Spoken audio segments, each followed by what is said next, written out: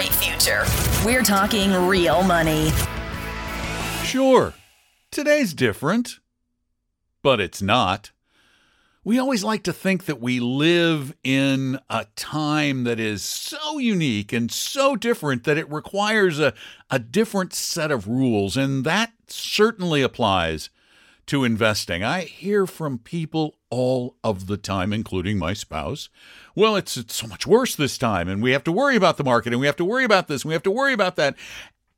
And it's not. Investment values fluctuate. Stocks go up and down. But I read recently in the Wall Street Journal that stock investing is a, quote, zero-sum game. Oh, do I want to write a letter to the editor, because it's so not a zero-sum game. Anybody ever looked at a chart of stocks from 1926 to today? They exist, and there's something really curious about that line. It doesn't just move sideways with a little fluctuation up and down. No. There's fluctuation up and down, but the line tilts up at almost a 45-degree angle. Does that imply a zero-sum game? Yeah, no, it doesn't.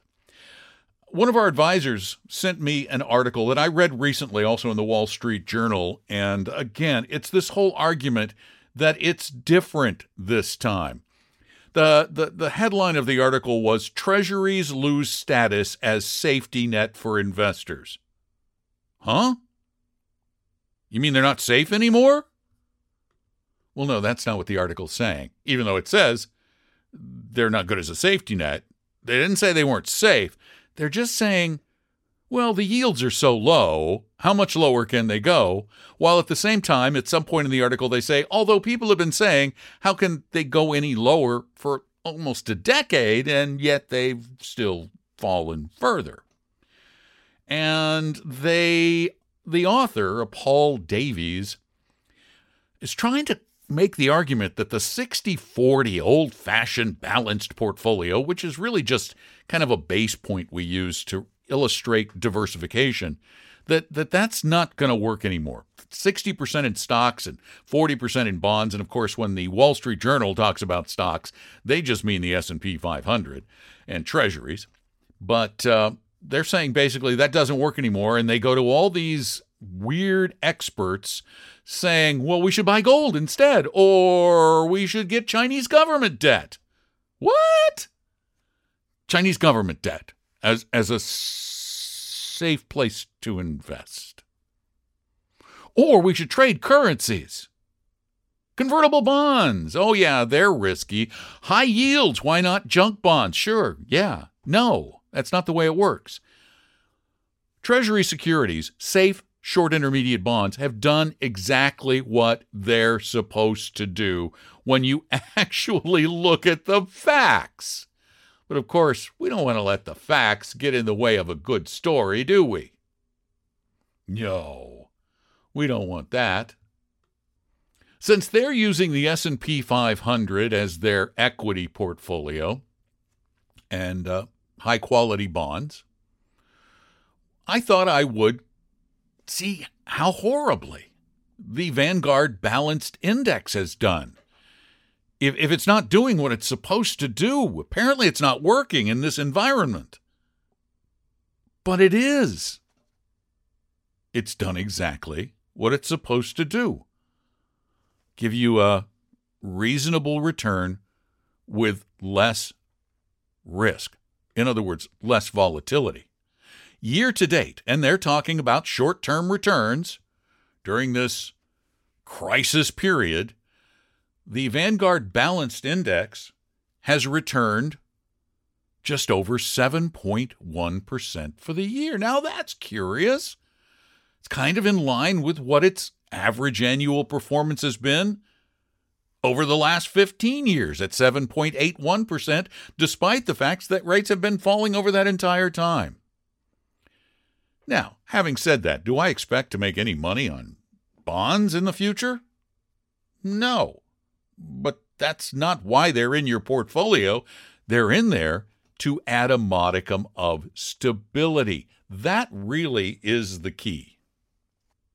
Again, for short-term comparison purposes, let's compare that Vanguard balanced index to Vanguard's S&P 500 fund, their 500 index fund. The balanced fund returned 7.1% with those awful bonds in there. The Vanguard 500 index fund returned 5.5%. Now, when you have a diversified portfolio, your risk of total loss basically does not exist. And we replace that with a measurement of volatility, because that is what scares you. It is not the prospect of total loss, because you can't lose all your money unless the United States vanishes, and then really, do you care where your money is? So volatility is measured by a thing called standard deviation. The standard deviation of the Vanguard 500 index fund is 17.74%. A standard deviation of 0 means it has no volatility whatsoever. And the Index 500 fund returned 5.5%. Now let's compare that. We got a 7% return on the balanced index, so it made you more money. How about that risk? Did it protect you from risk? Yeah, the standard deviation's 11. That's dramatically lower. It's a lot lower. 17 versus 11? That's huge. So the bonds have been working. Will they continue to work? Well, we can't predict the future, but they're likely to do what they're supposed to do, and that is not move around very much. Even if interest rates rise, you may lose a little bit of value on short intermediate bonds, but because they're shorter maturities, in a bond fund, new bonds are going to be coming into the portfolio all the time, replacing those that have matured, and you're going to be getting the new higher interest rate to make up for some of those losses. So it should work out. It's not a new market paradigm. It wasn't a new market paradigm in the 90s or the 2000s or the 20-teens, nor is it one today. Just relax and keep doing what works. And if you want to save your sanity, stop reading the financial media, period. And don't watch either. And just listen to us. Do you have questions? Well, call 855-935-TALK, 855-935-8255. And also, you can send questions in to us at talkingrealmoney.com on the contact form, either written or verbally. So let's do one of those phone calls. Hello, I'm thinking to gift some shares of stocks to my kids from my taxable account. My goal is to give them a head start to start investing in their early ages, like opening Roth IRAs. My first question, can I gift them shares from my taxable account? Second question, any tax implications for gifting shares for family members? Thank you so much. Bye. Sure, you can give shares from a taxable account to your kids. You can have them transferred to them. But when you do so, there is no tax on the gift as long as you don't exceed $10,000 a year or your lifetime estate exemption, which is a small fortune. But because you're still alive, when you give shares that have appreciated to your children, they inherit your cost basis. So you need to make sure that is well known. So, for example, if you paid $10 a share and the stock is now at $20 a share and they held it until it gets to $40 a share, well, their cost basis isn't $20. Their cost basis is your original $10 a share. So they'd have a capital gain on $30, have a capital gain tax on $30. So, yes, you can do it. And it sounds like a nice thing to do, although I think you might be better off just cashing the stuff out and buying them a mutual fund that's well diversified as opposed to individual equities. Thanks so much for the call. I truly appreciate it. Give us a call anytime at 855-935-TALK or send us a question at talkingrealmoney.com and just click on the contact form, just like this person did. The topic, question on mortgage refinance of primary residence. I have a question on whether I should refinance my mortgage for my primary residence. My current mortgage is a 3.65% fixed rate 30-year mortgage that we've been paying on for a little over 6 years. A 15-year refinance, quote, we received at 2.35%. Oh, I'm so jealous. Would put the monthly payment at almost $560 more per month, comparing both against total with escrow. Based on that larger monthly payment, my preference was to keep the 3.65 rate and continue to put that additional $560 in a broad-based index fund like VTWAX, the Vanguard Total World Stock Index Fund. Assuming I plan to keep this property for well over 15 to 20 years, is there anything I should be considering aside from shopping around to see if I can find an even lower rate? Does it make sense to look at different terms like 20 years? Or should I just be happy with the current rate I have? Thanks for all you guys do. I really enjoy the podcast. Yeah, I gotta tell you, I would shop. I would keep shopping. I understand not wanting to go to the 15. I think that's actually reasonably smart from a financial perspective because more money is going into your investments, which have that additional growth opportunity that your property doesn't have. And you're not saving much on the mortgage. But if you could find a way to get a 20-year note, for example, because you now have 24 years left on your note, that would give you a similar monthly payment at a lower rate, then it would make sense. It would make sense. And if you could get a 30-year rate that was significantly lower than where you are now, and we're probably not there yet because you'd have to be down at least a point. So you'd have to be looking at like 2.5% on a fixed 30. Then it would make sense. But even a 20 would make sense if your payment is going to remain similar and save you that 4 years. So I'd look. I'd always keep looking. I keep looking, even though I just refinanced a couple of months ago at 2.75. That's why I'm jealous. 855-935-TALK or send in your question to talkingrealmoney.com. Click on the contact form and just type it up. Or there's another option. You can always have your question recorded right there. You can just do it with the mic on your computer, which is actually kind of cool and sounds pretty good, like this. I implemented your two-fund portfolio recommendation in my Roth IRA, VTWAX 90%, VBTLX 10%.